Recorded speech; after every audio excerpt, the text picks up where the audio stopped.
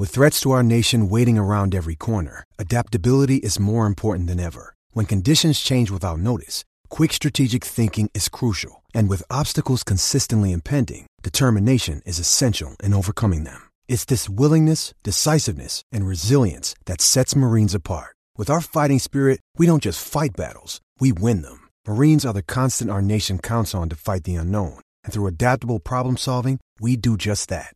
Learn more at marines.com.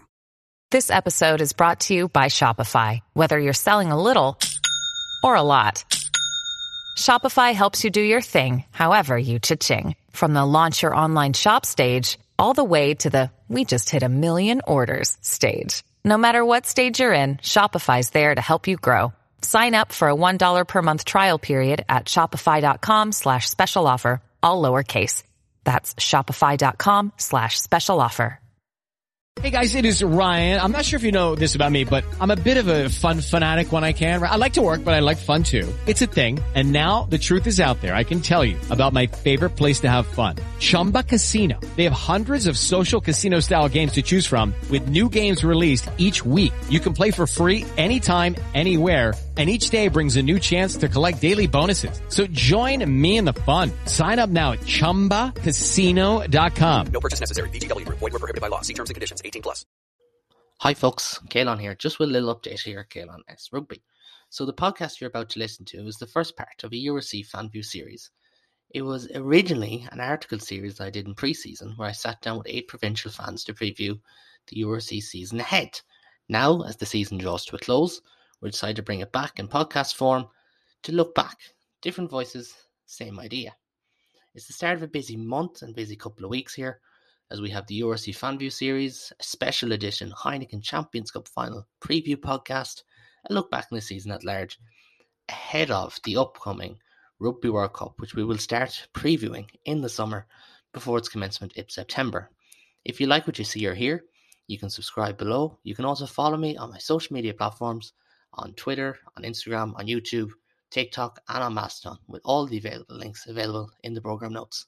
So I hope you enjoy part 1 of the URC Fanview podcast, looking at Ulster. We interrupt the interview briefly for a word for our sponsors. This podcast is sponsored by M6 Motors. Located in Ballinasloe in County Galway, M6 Motors brings a combination of value and innovation to their renowned car sourcing, with unbeatable quality, prices and service, backed up with a name you can trust. You can call them on 090 96 45 801 or follow them on social media at M6 Motors on Facebook or Instagram, or call in store today. Now back to the podcast. So hello and welcome to the first podcast edition of URC Fanview, a fan-led series recapping the season gone by for each of the 4 Irish provinces. After a pulsating quarter-final last Friday night, it was second seed Ulster who bowed out at the hands of interprovincial rivals Connacht. Questions would now be raised about the playing personnel, coaches and playing style, amongst other things. And looking to provide all the answers tonight, our esteemed Ulster fan and Red Hand podcast host, Mr. Peter Lockhart. Welcome on board, Peter. Thanks, Caelan. Good to be here. It's good to have you on. We are meant to have another lad on, but he is running late. So we just said we plough into it, and if he joins, I'll introduce him then. But first and foremost, it was a disappointing end to the season for Ulster as they fell flat on their face in the knockout stages. Now, I did this as a pre-season pod, and there has been an explainer gone up. And in the pre-season, it was labelled as a big year. And we're almost reaching a final was held as a minimum, not least the aiming point. As it transpires, obviously, round of 16 elimination in Europe and Mass 8 in the league. So, Peter, would you have held a similar belief coming into the season that it was about making a final and trying to win something? And if so, does it make the campaign just gone all the more heartbreaking? Yeah, it's a difficult season to sum up. And of course, we had these conversations. And I remember starting the season on my own podcast with a group of fellow Ulster fans, and we were full of hope and optimism. And I go into every season like that. I think it's I'm sure every fan's the same. You think this season will be different. There's a number of new guys coming into the squad, and you start always with some degree of hope and optimism. I think whenever you watch the pre-season friendlies, we had a couple against, I think it was Exeter we played against, and it was lovely sunny days, and we're playing some pretty nice rugby, throwing the ball around. I think the hope that I had built up, and I'll come to that in a second, the degree of hope that I built up, the prospect of the home knockouts towards the end of the season was tantalising. A home semi-final, I honestly thought we had a really good chance of making it to the final, as I think realistically did most Ulster fans as well. Going back to the start of the season, though, looking at the squad depth, it looked pretty good. There's a bit of competition for places, exciting, sort of unknown signings, the likes of Jake Flannery. I know you're chairman of the Jake Flannery fan club and want to see more of him at Ulster. It's an appreciation society, actually. Appreciation society. I'd like to join that because I think he's a very good player, and certainly started off really well, hit a lovely cross kick in one of the pre-season friendlies, and to be honest, we didn't see much of him after that, which was disappointing. We had Jeff Tamaga Allen join us as well. I had other guys who didn't know much about, but again, we're just optimistic at the prospect of the likes of Michael McDonald coming in. These guys, the likes of McDonald was picked for the Emerging Ireland tour in the summer. It looked really good in that as well. We didn't see much of him, but anyway, the sense I'm trying to give you is that sense of hope and optimism as we started into the season. Now, it wasn't a complete write-off. There was a second place finish. There was the fact that we had 9 points more than last season. We'll talk about the rough patch in the middle of the season, but we battled back. Now, something that I've talked about with friends and other fans is that last game against Connacht. In some ways, I was shocked. In other ways, I wasn't particularly shocked. I think it was more of a sense of disappointment and just sort of trying to gauge my complex emotions following that defeat. But the fact is, Ulster have never really come close to hitting fifth gear this season, even fourth gear, to be honest. We've sort of looked at times, something approaching the Ulster that we know and love and would recognise from some of their rugby, and there's glimpses of it, but we've just never clicked. The backline in particular hasn't clicked, and the platform the forwards have given them hasn't been good all season. Again, a lot of flack directed towards the scrum half, either Doak or Cooney. But at the end of the day, it's very difficult for those guys to get into fifth gear themselves without a dominant pack, which we have lacked this season. Anyway, to answer your question, it made it very heartbreaking because I go into these things with hope, and I'm a big Ulster fan and optimism, and it was tantalising prospect of that route to the final at home in front of a packed Kingspan. It didn't happen, so yeah, it was heartbreaking. Yeah, and understandably so, because we've all been there. And usually the way I do these is go in chronological order, and like you talked about Ulster's malaise at the middle of the season. Well, in fact, they started like a steam train. They won 6 of their first 7 before the infamous game in the RDS in early December. And like, to start in that faction, you bet Connacht at home, who ultimately knocked you out. You beat Munster in Thomond Park and went on to win in Ravenhill during that slump. Where it was only 3 from 10, if I'm right. Now it can kind of be hard because I know there's rescheduled and different things like that. But in some ways, does that kind of go from unbelievable start to a complete slump? Don't get me wrong, some of it was mitigated.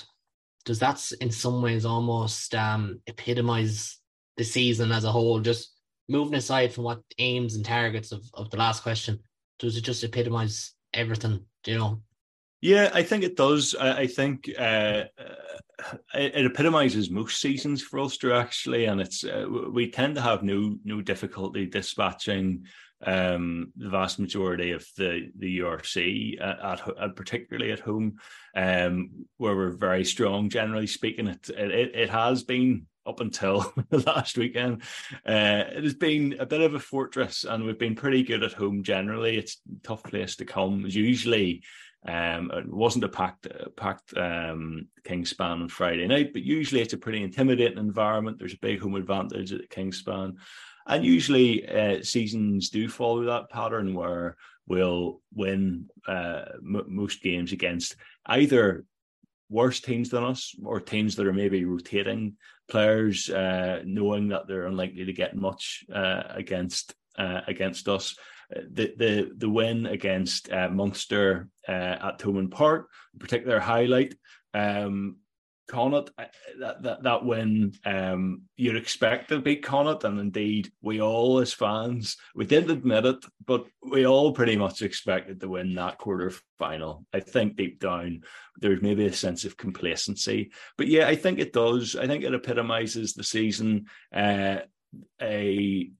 As a mixed bag. I don't want to be unduly negative, because the 9 extra points this season, the fact we finished second in the league, those are not to be sniffed at, in particular because we had such a rotten patch in the middle of the season, and like, in fairness, they battled back.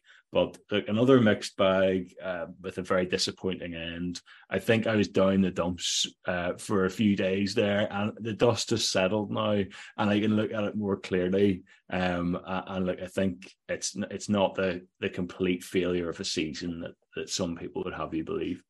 And that right there is why you don't record post-match podcasts, because it can be a horrible feeling especially when the season ends.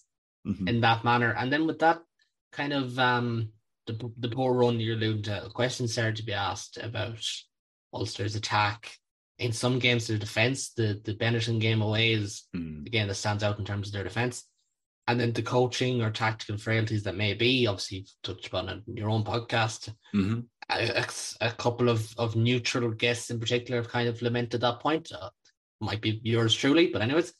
And I know you're one of the ones as well who pointed that finger. Do you think Ulster regressed this season in attack? Because obviously you mentioned 9 points better off, finishing second this time. In that scope, they haven't. But in terms of attack, because I think they sorted their defence out eventually. Yeah, look, I think it's a specific enough question. You mentioned the defence, the coaching and tactical frailties. I'm actually pretty easy on Ulster. I have issues more widely with Ulster, the way it's run.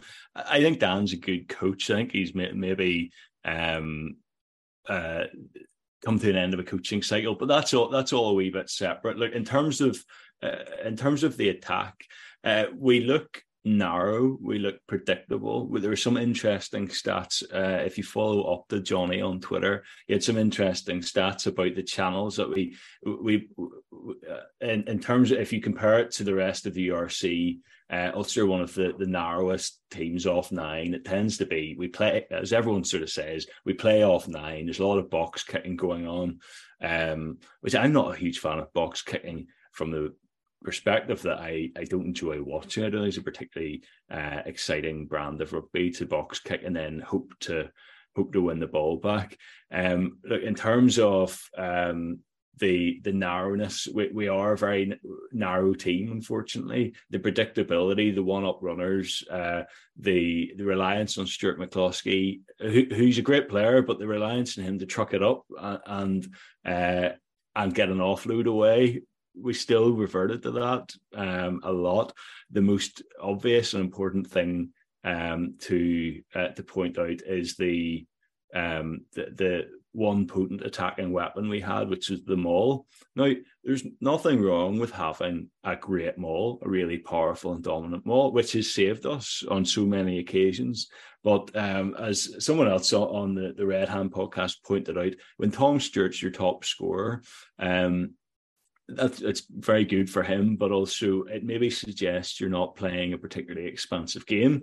which is of some concern as well. You look at the relative lack of tries of our wingers, albeit they've been variously injured or unavailable, away with Ireland in the case of Stockdale. So, but we haven't seen enough from Balakoon, Stockdale, Lowry, our outside backs. James Hume started the season really well, and he's really tailed off, unfortunately. Stuart McCloskey did a very good job with Ireland, I thought, but in terms of our backs, they just haven't really clicked. They do look predictable, and there's a very interesting article. Andrew Trimble basically points to that as the key thing they're going to have to change. It's something, again, on the Red Hand podcast, we all sound like broken records saying we need to facilitate Balakoon coming into the game. We saw on Saturday when he did get the ball, he did very well. He gained yards. Stockdale barely touched the ball, but when he did pretty well. And again, Lowry just maybe not playing his best rugby at the minute. Some of part of the issue with those guys and with Lowry as well is they're maybe not great out of hand kickers. Lowry in particular, Balakoon not a kicker. Stockdale's a massive boot, but it's not always the most accurate boot. But he has the capacity to do it. But look, in terms of attack, you have to look at the coaching there. You have to look at who's responsible for that. You've got Dan Super there. We are massively missing, as has been pointed out many times, both Jared Payne and Dwayne Peel, who by all accounts were great coaches, and they've really suffered as a result of not having them around. No, and that's understandable when you lose someone. Like I was a big fan of Jared Payne in his time at Ulster as a player and as a coach, and it's understandable. But then the questions when you have a season like this one off the back of last year, they're going to come up regardless of whether those lads were there or not. And in particular, I think in some ways Europe was both the one thing you could point to if you're really negative on Ulster. It's also the one thing you could point to as, well, shit happens sometimes. Do you know what I mean? And like, obviously, Ulster aren't afraid of the European stage. They were unfortunate last year to lose to Toulouse, and then this year and in 2019 they lost to Ulster. And I think they lost to Toulouse as well in 2020, if I'm correct. So as an entire campaign, because this is URC Fanview, just want to only skim on Europe conveniently. Do you think Ulster kind of took their eye off the ball a small bit, or is it just it's mitigated, it happens, and you know when you play La Rochelle in the circumstances and you play Leinster in the circumstances, you can't expect much else? Yeah, I mean, look, in terms of the sail game as well, the flights. So look, I think you're right. With the benefit of hindsight, it has been a mixed bag even in Europe.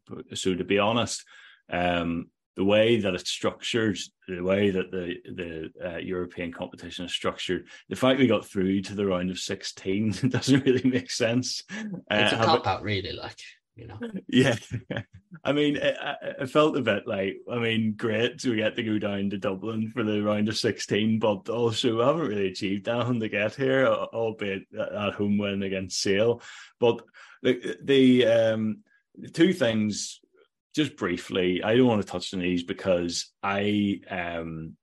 it's not the player's fault, is what I'd say. And the whole thing to do with the flights over to Sale, the guys basically hadn't slept. They went over and they had an absolute stinker, one of the worst games of the season, but they hadn't slept. They went home, flight was cancelled.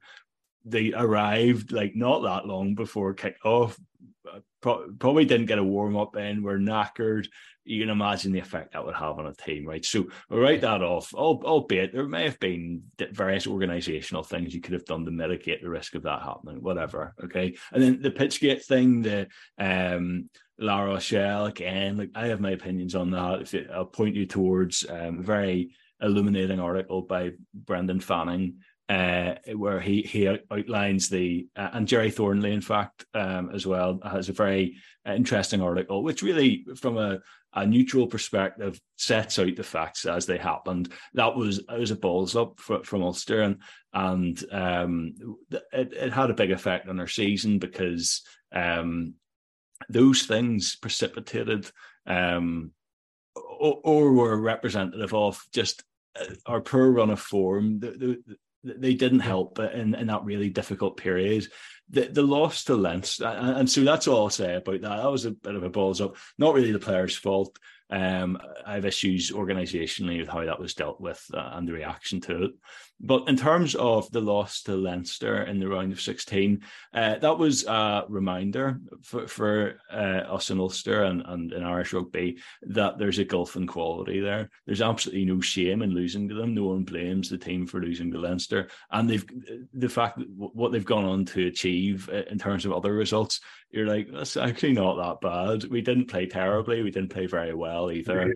And it wasn't, in that sense, it wasn't really taking their eye off the ball. It was more of a build-up. The rest of the stuff was a perfect storm of issues with fights and all. But the Leinster game was just like, what can you do? It's Leinster. Just beaten by the better team, per se.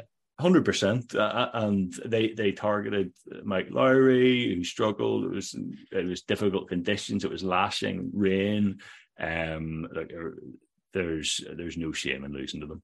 Yeah, no, that is so true. Like, Leinster are a class ahead, and by the time this goes out, they'll be preparing. Well, regardless, they'll be preparing for URC semi-final and URC and Heineken Cup final.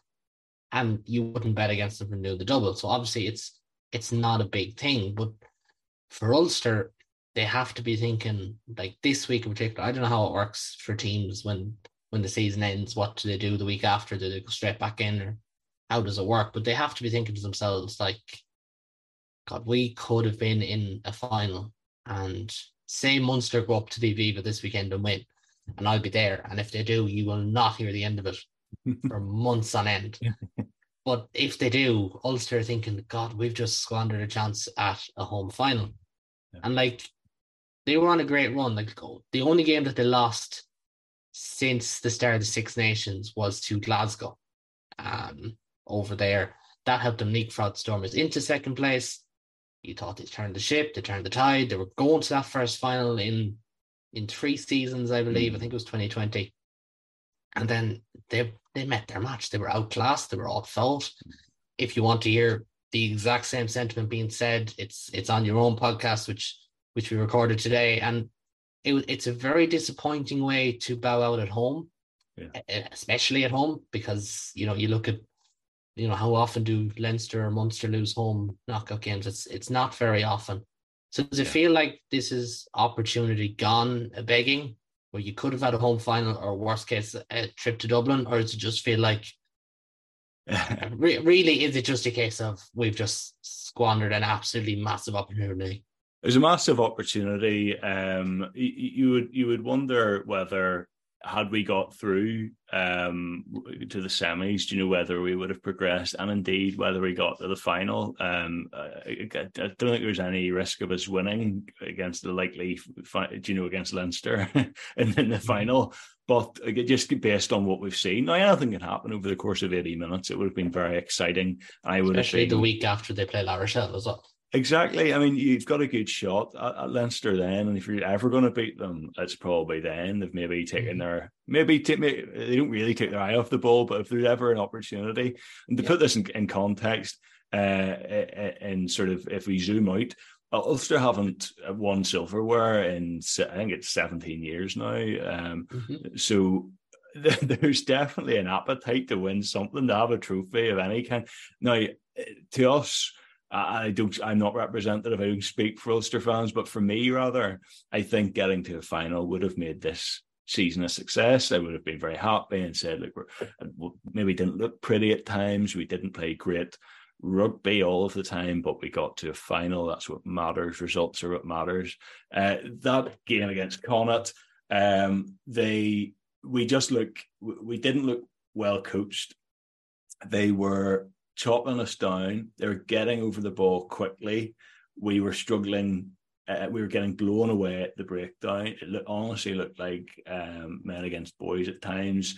They just were so aggressive and abrasive and powerful at the breakdown. And Ulster have the capacity to fight fire with fire in that respect, but we just didn't do it. And we maybe took us by surprise. Maybe it was the fact that it's Connacht at home. We'd expect to beat them. We beat them earlier in the season.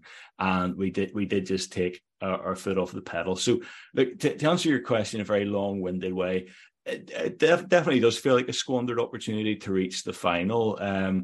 I think we remarkably battled back, got that second place, leapfrogged Stormers, and put ourselves in the best possible situation. The effect that has on us, both you've seen the reaction of the fans, the effect that has on us financially. You get a decent payday the more you progress in these tournaments. It's something that isn't talked about that much, but you'll get a payout for progressing.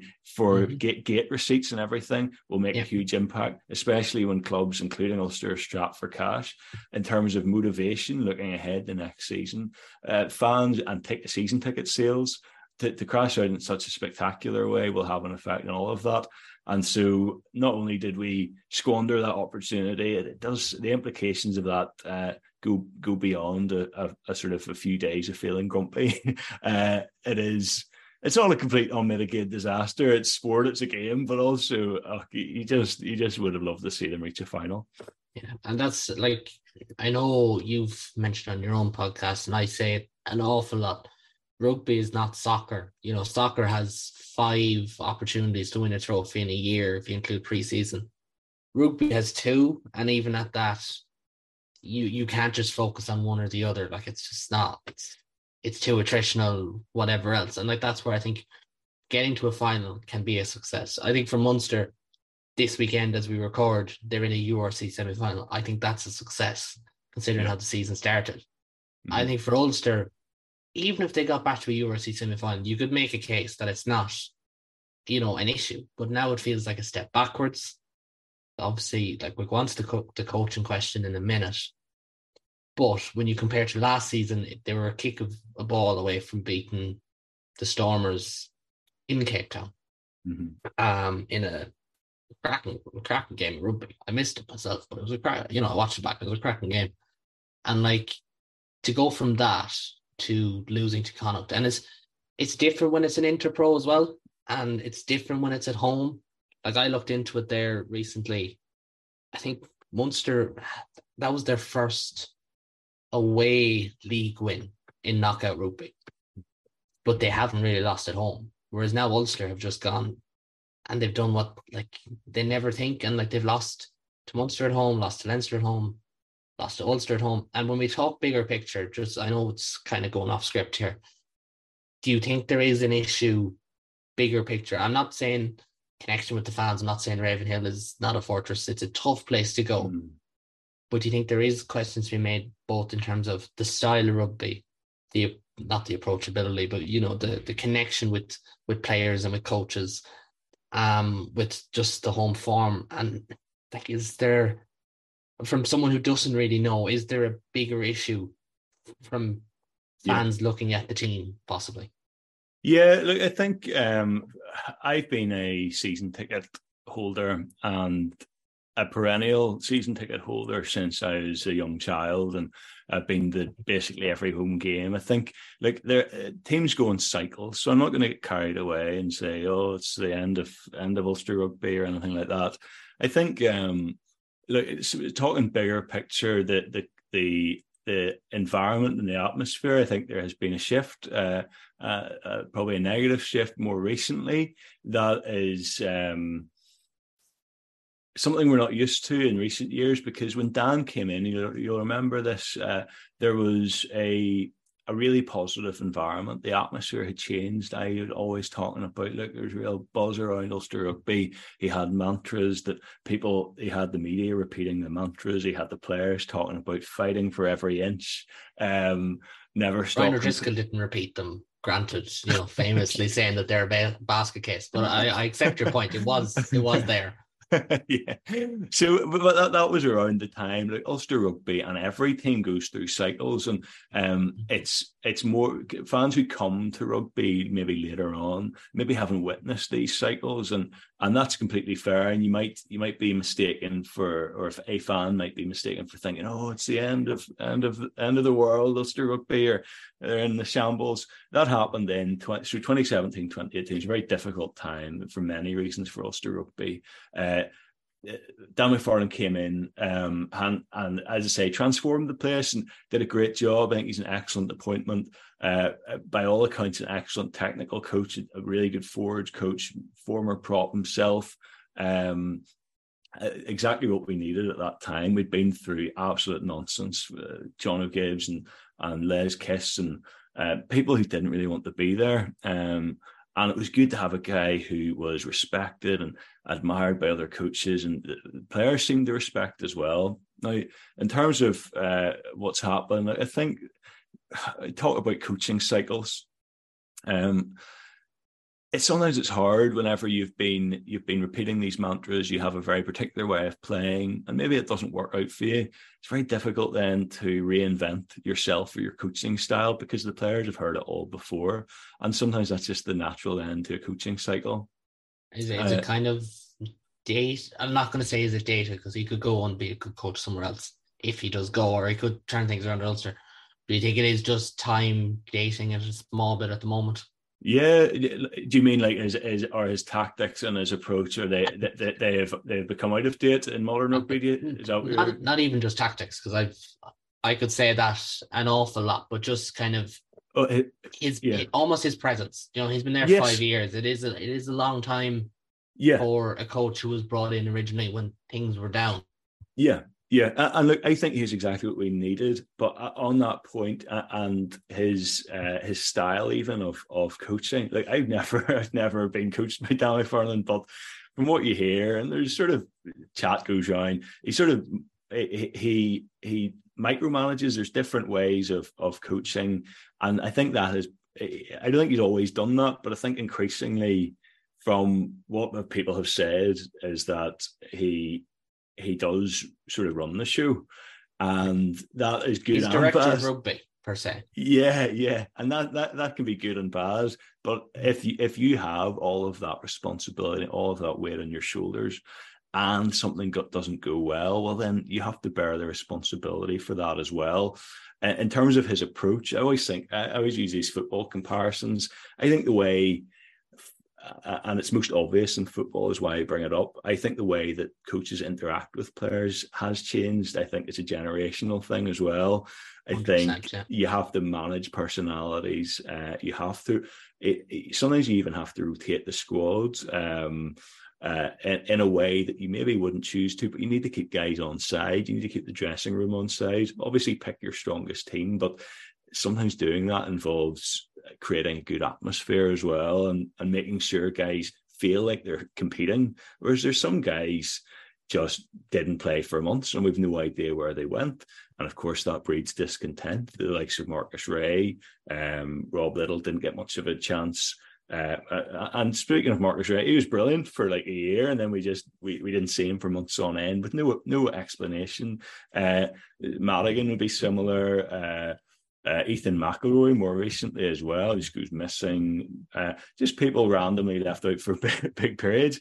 And I think Dan has a particular style. He seems like a reasonably, again, who knows? There's a media personality and then the real him. I think he seems pretty personable, but I think sometimes you do have to be a good man manager, whereas I think Dan's probably an excellent technical coach. But whenever you become, and he hadn't had any experience of being a head coach before, and it came in, did a good job, but maybe those man management skills maybe have just crept in, or the lack thereof, it's crept in and affected the atmosphere. But that's all I can say. And then again, like we touched on this in the other pod, but the rumours that go around from Ferris and whoever else, and he'll be fairly well informed, I would say, about what's going on. It probably doesn't take a rocket scientist to work out that there's probably something, maybe some discontent or some, as often there is, but so it's nothing mad, but it's just that there's sometimes discontent breeds in squads, and look, that may resolve itself. But it's very difficult if you lose a dressing room. I'm not saying that necessarily happened, but if that were the case, it's very difficult to get it back. Yeah, well, we could take the hypothetical here where it hasn't, because we are speaking 3-4 days after they bow out of the competition, and it's still very early doors. Mm-hmm. And the next question was going to be about coaching anyway. You know, the losses of Jared Payne and Dwayne Peel, which we spoke about. Now, originally my question was, do you think it's time to restart and go again, or, you know, with the young squad or whatever, or do you back them all, the whole ticket to stay and to grow? But I might just add a third option there, based on what you've said. Do you think maybe a change in direction at the top, and I'm not saying Petrie or McFarlane, but going and bringing in a director of rugby to manage alongside? I'm not saying that this is overriding Dan McFarlane or anything, but Munster did it before. You know, they've even now recently brought in Ian Costello to kind of sort stuff beneath the professional game, because that's where they felt they needed to do it. Mm-hmm. Leinster have had Leo Cullen as essentially the best DOR in world rugby, despite having the title of head coach. Do you think maybe that's where they could go, or is it restart, go again, or just back as it is? Yeah, look, in terms of the overall question about the coaching ticket, I think, again, I've been unfairly labelled as anti-Dan, not at all. Like, in terms of Dan McFarland, I think they're legitimate questions about whether he can stay on. In terms of the staff underneath him, like Roddy Grant has done an excellent job. Dan Super, again, was, whenever he came in, he was skills coach, and he was very popular with the team. I don't know, do you know what his stance is within the team, or what his standing is within the squad, rather? Dan Super, he was, I remember him from, actually, he was a teacher at the school I was at. He always struck me as a nice enough guy, and a good coach. He went on to coach in the big rugby school in Belfast. And look, Dan Super's there waiting in the wings. I think he could be a go-to option. The obvious, you pointed out, like Jared Payne, Dwayne Peel, huge losses. Johnny Bell was brought in to be our defence coach. Defence hasn't been great. Now, I'm not pinning that all on him. Defensive systems take a while to bed in. We've seen that in various contexts where new coaches come in and the systems just take a wee while. That's okay. And we can't judge him just yet, but the defence hasn't been good, and questions must be asked in that regard. In terms of the director of rugby thing, I probably need to give it more thought, but in terms of the personalities involved, that's a really difficult. You need to be very careful who you choose, because the power dynamic is interesting. And we've had a version of that when Ulster were going through that very difficult patch. Les Kiss came in and he had sort of an ambiguous role. Neil Duke was there coaching the first team. Les Kiss was parachuted in by our RFU and asked to do a sort of, as I say, quite ambiguous role, which ended up, I think, with a bit of tension. Who's the coach? Who's in charge here? You need to have, I think in any of these situations, you need very defined roles. And yeah, you can collaborate, absolutely. But if something goes wrong, you need someone to be responsible as well. There are KPIs in businesses, and equally in sport, you have to have some level of accountability. I think one area which often gets overlooked is our head of recruitment, and I think director of operations is his role, is Bryn Cunningham. And look, recruitment hasn't been good, Ulster, and it's really cost us. Whenever you bring players in, they need to be, if you bring in NIQ players, they need to be world beaters. Now, in fairness, Vermeulen was a great signing. I think it's if you're losing Coetzee, you need someone who's world class. Vermeulen was a good signing. People will argue, was he a success? Wasn't he? I would argue he was a good guy to bring in, best possible option in the circumstances, probably not like for Coetzee, but worth bringing in for his experience and his winning ability. In terms of the other signings, I listed off a load of guys at the start of the season who I was sort of excited by just to see how they turned out. We didn't see any of them, which says a lot. So look, I think that's another area that Ulster need to look at, maybe just refreshing things, getting someone in who specialises in recruitment. David Humphreys, it has to be said, did a great job whenever he was here. And I'm personally, I'm a huge David Humphreys fan. He's now actually working for it's like he's the head of a cricket body, basically. So he's unlikely to come back. But look, I think naturally enough, there's probably there's legitimate calls for a refresh in the coaching ticket.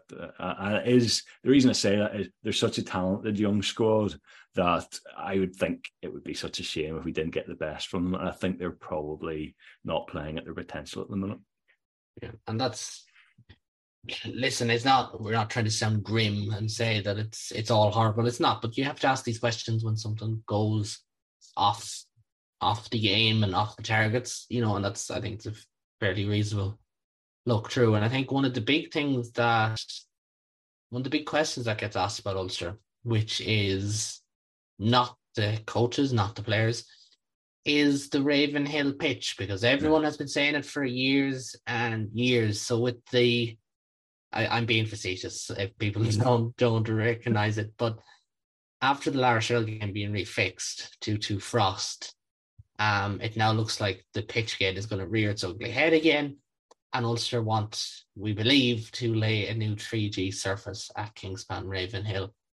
I know the answer to this, and a lot of people listening who follow you on Twitter know the answer to this, but are you in favour of a new pitch at Ravenhill, and is it worthwhile? Yeah, so I do have an opinion on this, and I wouldn't be sure whether this was a direct result of La Rochelle. Again, it may have catalysed or precipitated the sort of planning and everything that had to go ahead. I think Ulster were intent on getting a 3G surface. It's part of this commercialisation of Ulster rugby, making it a multi-use and multi-sport, or a venue for concerts, maybe even having this plastic pitch. In some ways, it might bring in an extra revenue stream, but at what cost is what I would say. Look, I think the science is not clear. I think that's fair to say, because I've looked into this, and in my own sort of meager efforts to research the safety of pitches, the resounding answer is the jury is still out on whether they're safe, whether they lead. Basically, one study that I saw points to there being not necessarily more injuries, but the injuries that are sustained are more serious. They're ankle and knee injuries, potential career enders. The other reason I'm against it, and I sort of had my own, as someone who's sprained my ankle 7 times on 3G pitches, I appreciate that the surface may be better now with technology and science as it moves on. It may be more springy or whatever. But I put this question out to people on Twitter, on Instagram, and asked as many rugby players at every level to respond. And I did have responses. There's about 50 people at all levels of the game, right from amateur, sort of club level, right up to professional level, who responded resoundingly. Now, again, this is not a scientific method, because the people most likely to respond are the ones who hate those pitches. But resoundingly, people came back and said, we don't like the pitches. We think there's a huge risk of injury. And indeed, one recently retired player came to me and said, or messaged me to say that he believes playing on these pitches had hastened the end of his career. They're the worst thing that has happened to rugby. Now, that is not the universal view. Some people like them. They think it creates more attractive, fast-paced rugby, more attacking rugby, more predictable bounce of the ball. We don't have things happening like the La Rochelle thing as often. And so I'm sure there are benefits, but I think the best argument people can say to me is that the jury is still out. Well, if the jury is still out, then to me it's reckless, irresponsible, maybe even, to allow players to play on that until it's the science is settled on this. Yeah, and that's fair. It is like, listen, 2 Irish provinces have an artificial surface, if you include Musgrave Park, which Munster play on 3 times a year. And I don't think there's any real complaints, but I think you can look, if you want to go down the commercial aspect, which is something that people don't like to talk about, but the commercial side is important in a sport which is losing money, especially across the pond. It is an important revenue stream if you can get other things in there. And Musgrave Park is hosting, I think, 8 concerts this summer, for instance. The sports ground, maybe that's not what they're going with it, but I know for Musgrave Park, that was one of the things that they were looking at. And if that is what Ulster want, then that's fair enough. But you do have to weigh up both sides of it, because at the end of the day, it is Ulster rugby first. It is not the Ulster branch. And listen, it's one of those things, no more than coaching, tactical, whatever. You could talk about it for hours on end. Just to finish up with the URC season set to wrap up, and I doing this just solely to put the spotlight on you. Where do you see it going? Who do you think is going to be the second URC champions? And bear in mind, the answer will be taken into account. Look, I think Munster, Leinster will be a big game. Munster have quite a lot of injuries, in fairness, and look, I'll use that to justify my response and say I think Leinster are just too powerful. I think they've only lost 1 game all season, and it was honestly, what's the game? It was maybe their 4th or 5th choice, if we're being generous. I think Leinster. I find it difficult to look past them. Sorry, I know fair. I'm speaking to the wrong person saying that, but I have my ticket for Saturday, but I do agree. I do think Leinster will win, and I think they'll win the URC. I think there is, I'm not going to call it a siege mentality, but I think they're going to bounce and they're going to try and do it. And listen, if we get more all-Irish URC semi-finals in years to come, let it happen, because Irish rugby is in a great place at the moment. Club rugby, provincial game, is at a great place. But that, unfortunately, is all we have time for this evening. My thanks again to Peter for coming on. And despite the answer, we will chat more next season with the World Cup and the URC in mind. And thanks at home for everyone for listening. So part 2 of URC Fanview will go live next week, looking back on the season of another province, depending on who gets booted home in the semi-final stage. And there will also be a special edition Heineken Champions Cup final preview podcast coming your way next Thursday, as the final returns to Dublin after a 10-year hiatus. So if you like what you see or what you hear, get subscribing, and you can find all the links for my platforms below. But for now, take it easy. Sports Social Podcast Network. Hello, it is Ryan, and we could all use an extra bright spot in our day, couldn't we? Just to make up for things like sitting in traffic, doing the dishes, counting your steps, all the mundane stuff. That is why I'm such a big fan of Chumba Casino. Chumba Casino has all your favorite social casino-style games that you can play for free anytime, anywhere, with daily bonuses. That should brighten your day a little. Actually, a lot. So sign up now at ChumbaCasino.com. That's ChumbaCasino.com. No purchase necessary. VGW Group. Void where prohibited by law. See terms and conditions. 18+.